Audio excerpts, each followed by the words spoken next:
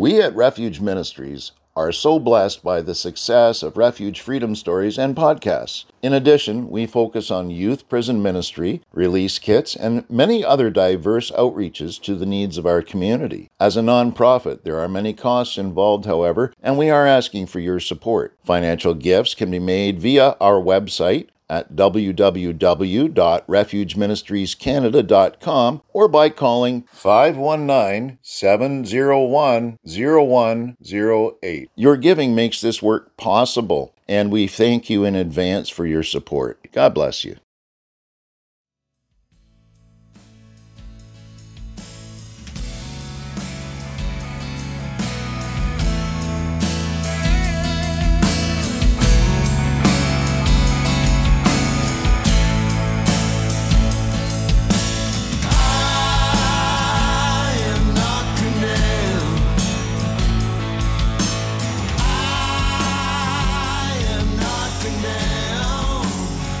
Welcome to Refuge Freedom Stories, brought to you by Refuge Ministries Canada.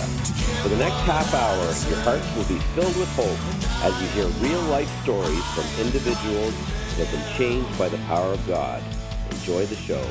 Welcome to Refuge Freedom Stories. My name is Sean, and I'm your guest host here today.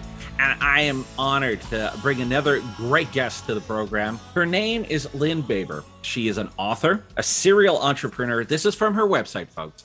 And as well, she trained stallions for many years. And we're probably going to talk about that as well. And I love what she has on her website. There's so many great things, but I love this line, reviving the world one step at a time. And as a recovery guy myself, I believe everything's one step at a time. Lynn, welcome to the show. Thank you, Sean. Thank you for the invitation. I know when you received the invitation from Johnny to join us, you sent us a great message back. You encouraged us so much with that message saying, this seems like a God-ordained moment. Can you speak a little bit about that? I would love to.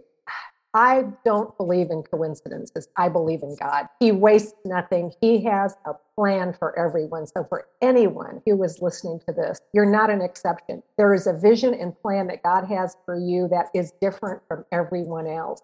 He didn't make two of anyone. He's never repeated anyone. So you have purpose. And what I've learned over the years is that everything is connected to everything else. And somewhere along the line, God gives us understanding about that stuff in the past and how that connects to the stuff today and how that might give us a hint of where he's taking us in the future. So when this came up and I did my research, like, okay, who are y'all? And let's find out. I saw your ministry, especially for kids and for folks who are perhaps looking at the criminal justice system or who have serious life issues. And my life, especially for the first 30 years, was as the poster child for there, but for the grace of God, go I. And when this came up, it was just like timed perfectly. And I just looked up and said, okay, I got it. I'm responding here. Isn't it great how he does that? We are going to get into a little bit about that story, Lynn. But first, you talked about a relationship with God, which you enjoy. I enjoy my relationship with God. Some people believe the things they have done disqualifies them from a relationship with God. Let's talk a little bit about your journey to faith and this relationship that you enjoy with your personal Savior, Jesus Christ, and God. As I'm sure a lot of your guests who've lived many decades will tell you, the stories simply add up. Everybody who's listening has a story. And I will just say, from the beginning, I do not have any memory of not knowing God was there. I knew he was there. That didn't mean that I was walking with him and I was obedient, but I knew he was there. I came from a background that I guess today the best word is dysfunctional. And I made choices along the line that took me down the hard ways and the dark alleys. And that's why I say I should have been a statistic so many times. But God always brought me through. And I will tell you at this point, and I've known this for years now, he brought me through because he has a vision and purpose. And he wastes nothing. So nothing about my upbringing, nothing about my young adulthood, nothing about some of the places I've been and the people that I've been with, that led me to marry the wrong person. But looking back, it wasn't a mistake. My first husband is a violent alcoholic. And So I know what it's like to be in that situation. I know what it's like to wrestle with a loaded weapon with someone who just as soon kill you as nothing else. But I also know that God uses every single one of those for his purpose. So as life went on, I did very well in school. I did very well in business. And I have a fabulous resume. And the reason for that is because God wanted to use it. It's not that I'm so special. I'm really not. But what's a resume for? People can look at something on my resume, and whether it's in the horse industry or as a best-selling author or whatever it happens to be, if they're interested in that or intrigued by that, that may encourage them to contact me and ask a question. And that only gets it for the first time. It's how that relationship, or what I say, who I am, what message I bring, that means there's going to be a second connection. So it's only good just to get things off the ground. So everything went along just fine. I was able to indulge in my horse thing and was very successful in that, as well as other businesses.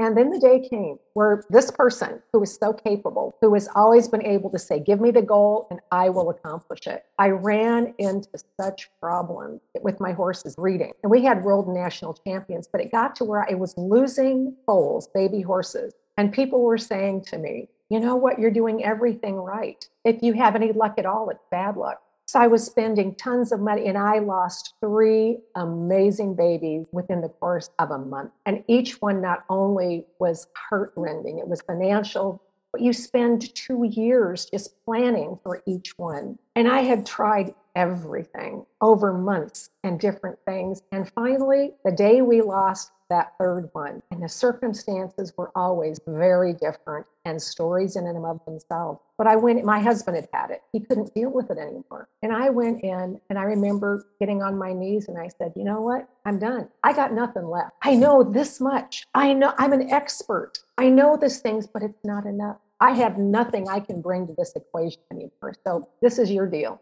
You know what happened. I know. Isn't it beautiful when we finally get to that moment of surrender and realize he may have a better plan? He has a better plan, but he also needs us to be obedient and to look to him first and not our own capability. That's right. I'm going to go back to something you talked about, because as you know, with who we work with people who have been incarcerated or are looking at potential time behind bars. A lot of them have grown up in what is now known, as you said, a dysfunctional family. How were you able to take what you had to go through as a younger person and then be able to trust somebody? Because most of us have a hard time trusting once we've grown up in an environment such as that, and trusting God would lead you to a better path.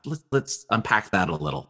You know, I love that because I've never thought about that question before. Well, okay, I'm going to go this way. When I was a kid, I did have some very wonderful relationships with animals, not with people. I didn't like people. I didn't trust people because they didn't seem to like me. Maybe somebody out there is going, yep, I understand what that's like. So I always thought of, the future as being a hermit, living on the side of a mountain with, Disneyland of animals around me, but no people. I didn't like. So I already knew that I could establish relationship with an animal and that they're honest. And I guess this is part of it, Sean, that God brings each of us through those ways that are meaningful to us. For some, it might be music. For some, it might be sport. We all have something that connects to our spirit that we just know we're at home with. And it is by trusting in that. And as the years went by, I learned how to be in right relationship with animals first, and then to take that. And as I learned to work with people when I was in corporate America, because as you know, the relationships determine success. Without them, we can't do things because we work together. And it's just over time, God is always faithful. He is so good. I'm going to go back to what I said earlier, but the one step. Being a 12-stepper myself and somebody who's ran Celebrate Recovery, been a ministry rep, one step at a time. Sometimes that hardest thing is taking that first step. So going back to when you went to your knees, that was that first step of surrender. But there was a lot more steps that had to be taken after that. But that first one is so big. It is. But you know what, John, you're absolutely right, though. I don't care where you are in life. Success is nothing more than a habit and history of success. So whether it's training horses, working with kids, working with another pastor, working with anyone, when I'm working with someone, what I want to do, what the Lord wants to do with us is just say, what's the next very small thing? Because how does trust begin? Not only in other people, but more importantly, can we trust ourselves? I always try to make it so small and so easy that there's no way that someone can't be successful with it. And then they get the first one down. And whether you're setting up your own steps or working with someone else, as soon as they take the first tiny step and they're still pointed forward, and the first tiny step after that, and the next one, by the time you have 10 or 12 of those steps, you're starting to believe that the next one you take will also be successful. Yes. And for those who are listening and saying, yeah, but you don't know my story. That's the beautiful thing. Our stories are all different. But by taking those steps, you have seen yourself be able to, move on beyond the defeats of life and see the success. But it's only because there's this dirty 4-letter word. Sometimes we have to put some work in to see change come. Well, we always have to do the work, because here's the worst truth about change is nothing changes until we do. Yes. Yeah.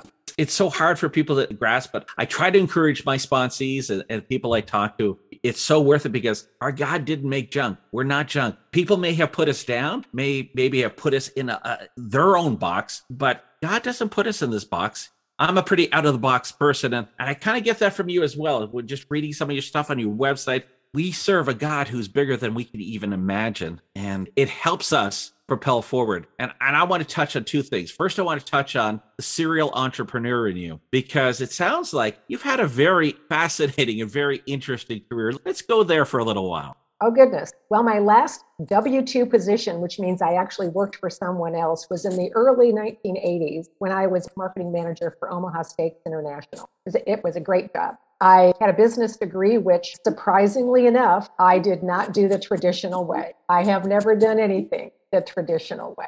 So people, if you missed the boat somewhere along the line, that's okay. It wasn't your boat. So I had the opportunity to go into business for myself as a consultant. I'd actually planned that. And then I became a motivational speaker. And one of the interesting things is that God always brings us back full circle. He gives us a vision, and then we don't quite see. So if God has given you a vision, for those who were listening, but you haven't seen it come closer, sometimes there's a lot of road between seeing the vision and getting there. And I can tell you that's happened to me more times. And I just keep going, oh, here we are again. This is what he showed me years ago. And I kind of went, well, what happened to that? And then he brings it back. So when I was a professional motivational speaker, back then, my happy place was a microphone, 1,000 people, and a big paycheck. There you go. Now, as a motivational speaker, there's two different kinds. And I think this is important. My booking agent would say, here, call her and she's going to tell you why she's different. Okay.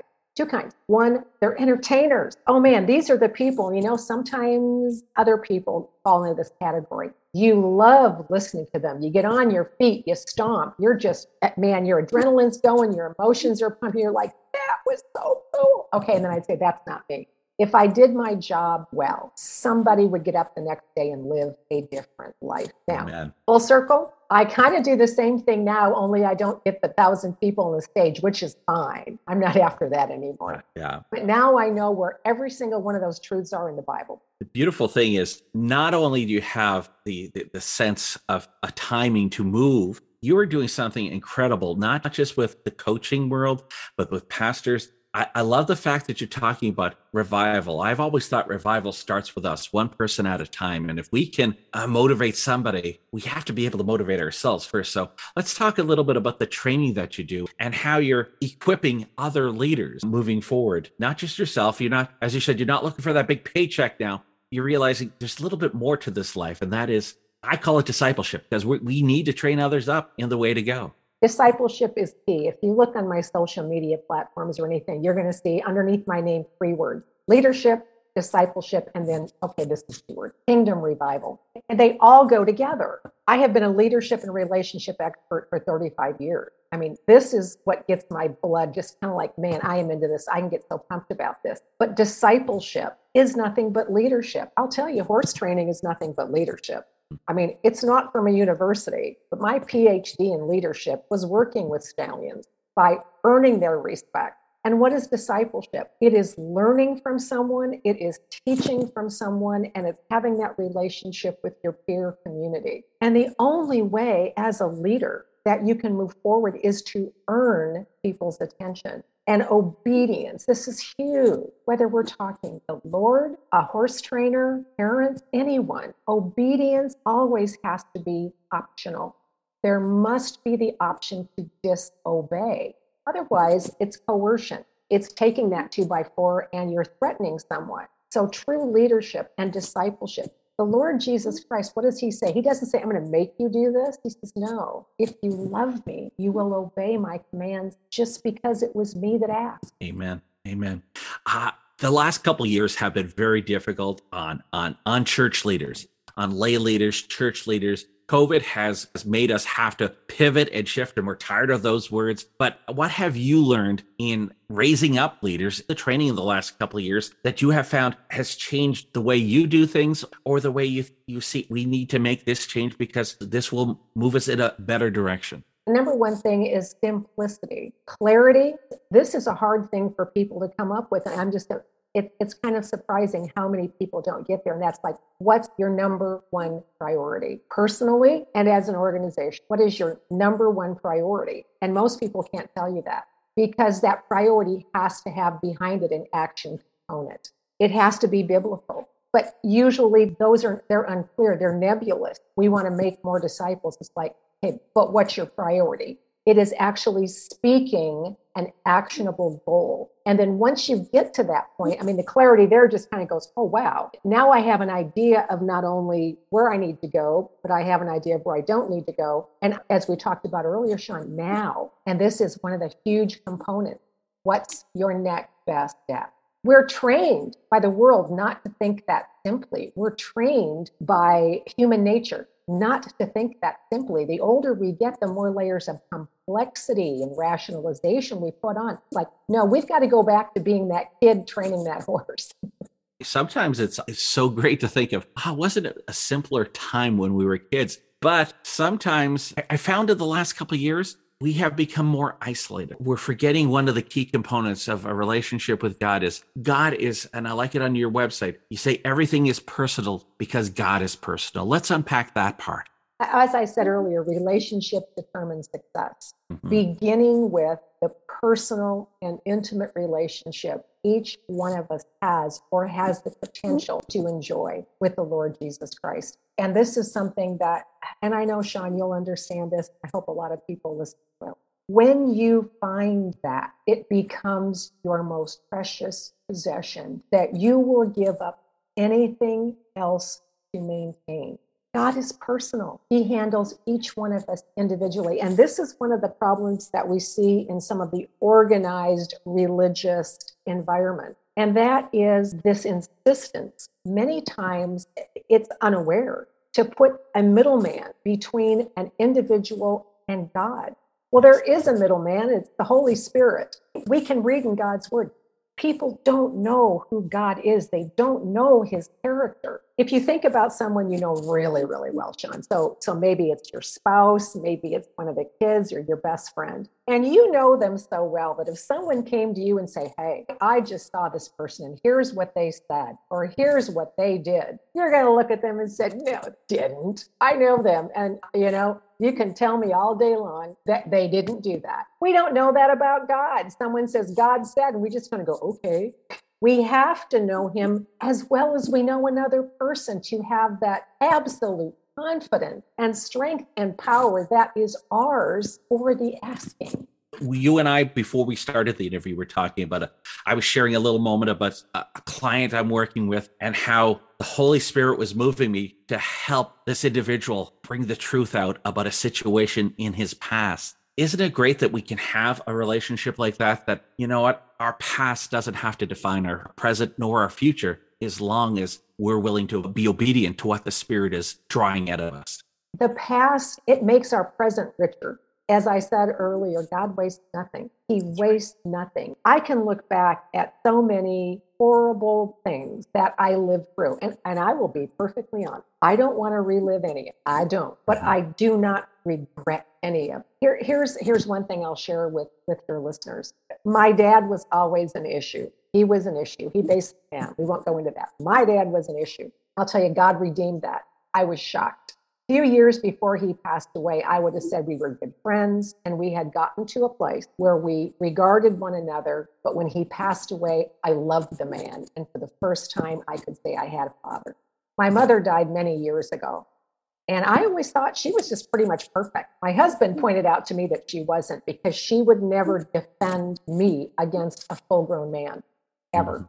And so she passed away a long time ago. Well, as happens, things get passed down in families. So there came a point where I'm already in ministry by this time. I think God has to get you to the right place before he can lay the next thing on you. Yes. So I'm just going to tell you, doesn't matter how far you go, there's going to be another thing that's going to get laid on you, because God does put us through a refining fire, and he makes us instruments. And the more he refines us and the more he puts us through that sharpening process, the more valuable we become to him.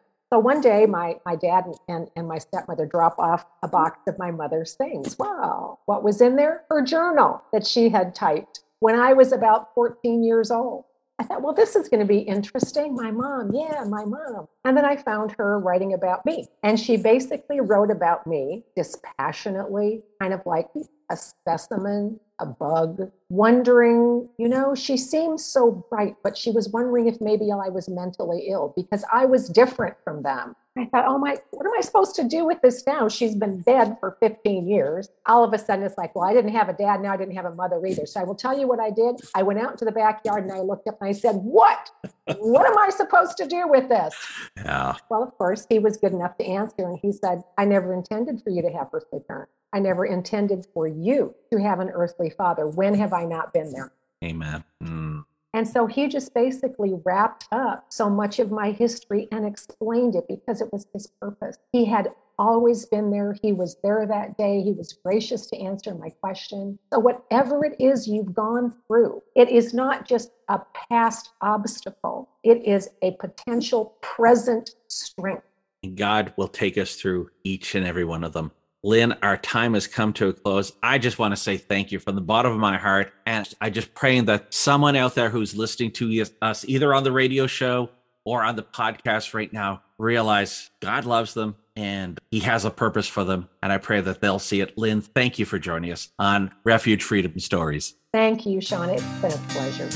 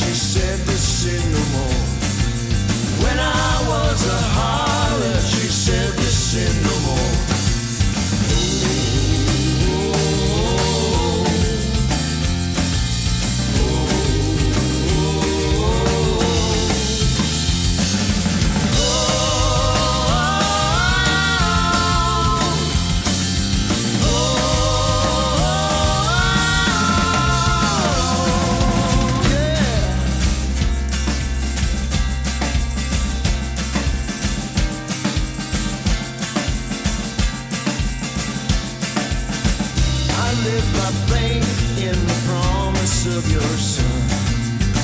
I live by faith in the promise of your Son. Though he was crucified, he now lives again. He took all my shame, he took all my sin. I live by faith in the promise of your Son. I live by faith in the promise of your Son. I live by faith in the promise of your Son. I live by faith in the promise of your Son.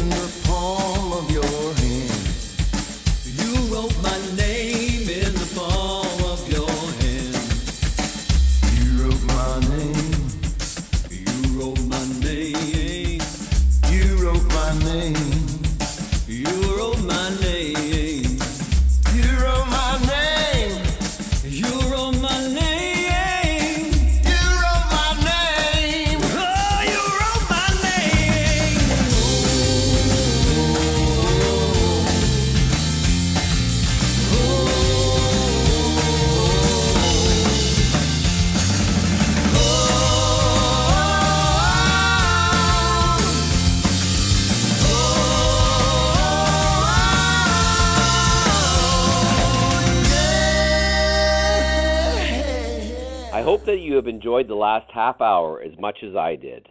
Thank you again to Refuge Ministries Canada for hosting the show. So until next Friday, may God richly bless you with peace, love, and happiness.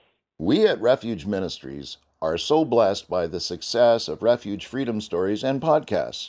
In addition, we focus on youth prison ministry, release kits, and many other diverse outreaches to the needs of our community. As a nonprofit, there are many costs involved, however, and we are asking for your support. Financial gifts can be made via our website at www.refugeministriescanada.com or by calling 519-701-0108. Your giving makes this work possible, and we thank you in advance for your support. That's 519-701-0108. God bless you.